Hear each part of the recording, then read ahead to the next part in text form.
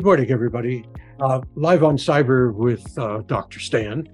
Julie's not with us today as she's taking some time to be with family. And as an alternative, but very much more than just an alternative, we have a very, very, very special guest, board member Alexa McCullough. Alexa is hosting a webinar that we have coming up in the end of the month, May 25th to be exact, called Invasion of the Body and Mind Data Snatchers. So we're going to be talking to Alexa about that. A little bit about Alexa. She's very involved in security, not just on our board, but as an entrepreneur in cybersecurity. She once ran an IoT cybersecurity company. It speaks to her being very, very technical. She's a true rocket scientist, 2 degrees, 3 degrees, 3 degrees, right, from the University of Michigan. Yep, go blue.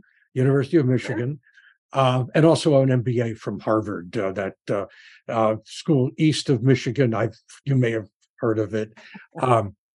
Beyond all of her technical stuff, I think what really characterizes you, Alexa, from the day we've met, you've got this real passion about helping people understand what's going on around the internet with their privacy, with security, all of that, and helping people understand it and get their arms around it and manage it. And with that as prelude, just, if you will, tell us a little bit about the webinar you've got coming up, Invasion of the Body and Mind Data Snatchers. And I hope everyone enjoys and that understands where that title comes from, because every time we talk about kind of health data being sold on the internet and becoming available or hacked, it just made me think of the invasion of the body snatchers.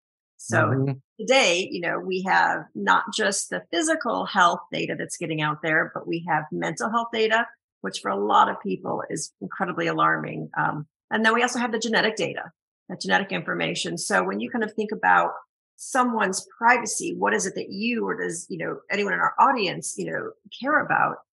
It's, we all have our different reasons and different subsets of that we personally care about. But this event is about covering, the physical health, the mental health, and the genetic data. Yeah.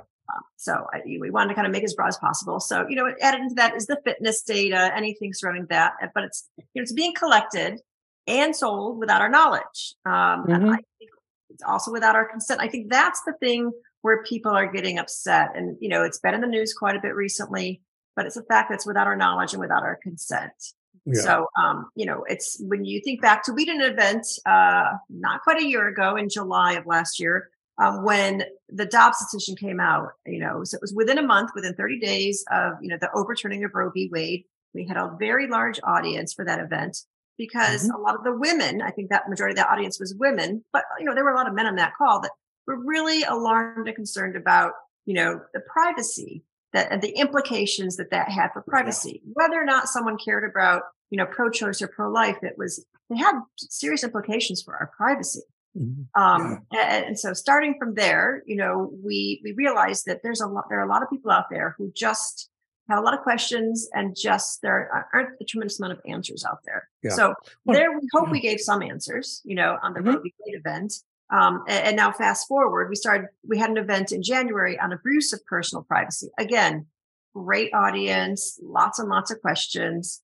And so we kind of see this event, Invasion of the Body and Mind Data Snatchers, as a follow-on, in this series of events, because it's just such an important issue. And now we're honing in on, the fact that people are absolutely starting to care more and more about their privacy. And, I think one of the problems that we have is that people have this maybe natural assumption, naive assumption that HIPAA covers it all, right? If it's in healthcare, HIPAA covers it.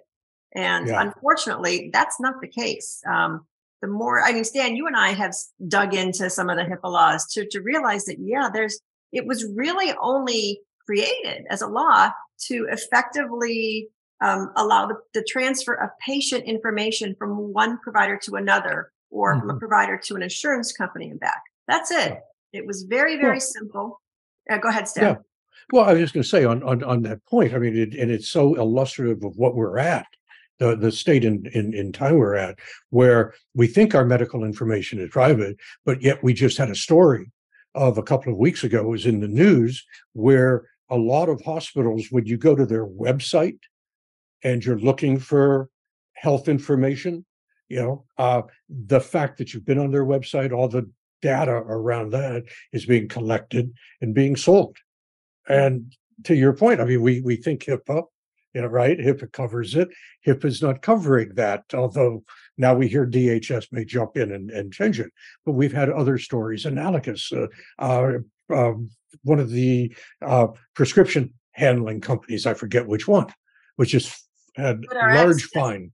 Might be what you're thinking about. Yeah, that's right. So, I mean, and I think to your point, and what's so valuable about what we're doing, I mean, collectively, the Secure the Village community, is bringing the experts together to talk about this stuff in ways that connect. It's not just the techies talking to the techies, but it's how do you get that language out, get that discussion. So tell us about your guests.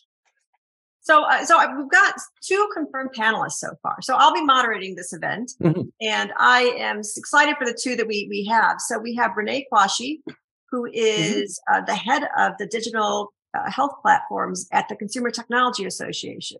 Now, I'm just going to point out to all of our listeners that the Consumer Technology Association is the organization that puts on the Consumer Electronics Show in Vegas every January. It is the largest conference of any kind of electronics, especially consumer facing, in the world. And so to have Renee, who is by background a privacy attorney, he understands all the laws. And we actually got him on this panel because I had read something he had written, and he was just very, very animated about his feelings about how could all this data end up out there. And so he and I have had a few chats. He is going to be a fantastic panelist for us because he brings in not just the legal side of things, but understands, all the data that's being collected and kind of these health platforms out there. So he is going to be amazing. That's super. Yeah. Yeah. Excellent.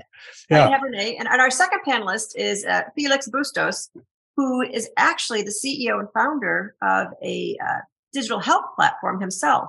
Now, they are collecting genetic data and other, healthcare data. So it's because he's a collector of this information.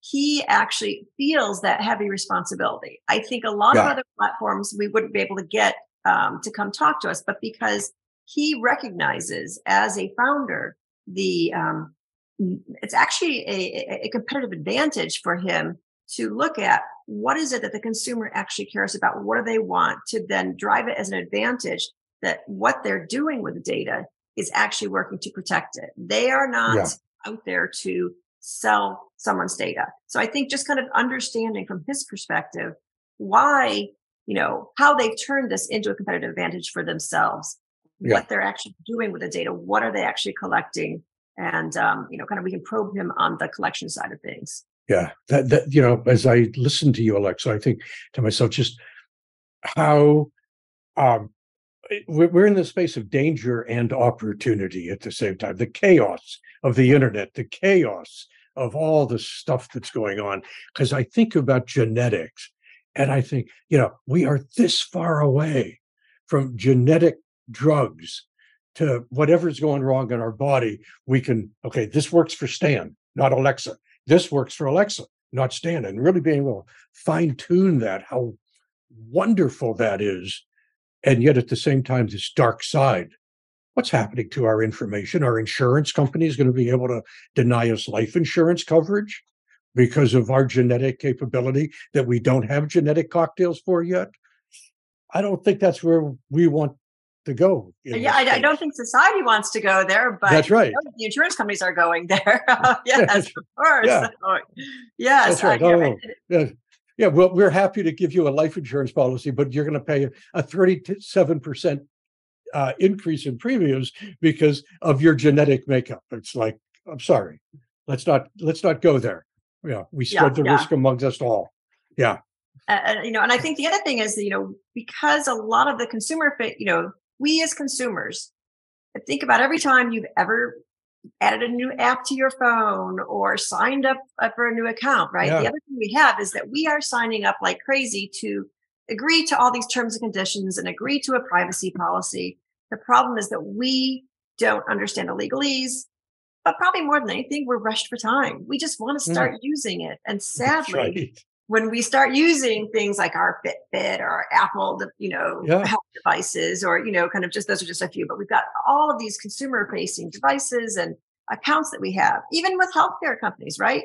If you want to do a telehealth appointment, you're probably not sitting there reading any of these terms and conditions. And so that's where we're getting ourselves into troubles, because the lawyers that are behind the scenes writing up these policies are kind of covering the tushes of, the companies. But we are out there giving this information That's away right. because, there's no such thing as a free lunch, as my mom likes to say. And so I think that's something that we also need to acknowledge. But I think for ourselves, we need to become better advocates, and hopefully this event will address, some of those concerns that people have. Well, that's exactly, and that's part of why we do this. I mean, it's one thing for us to be advocates because we're somewhat intelligent about what's going on and so on, but that's not going to get us there.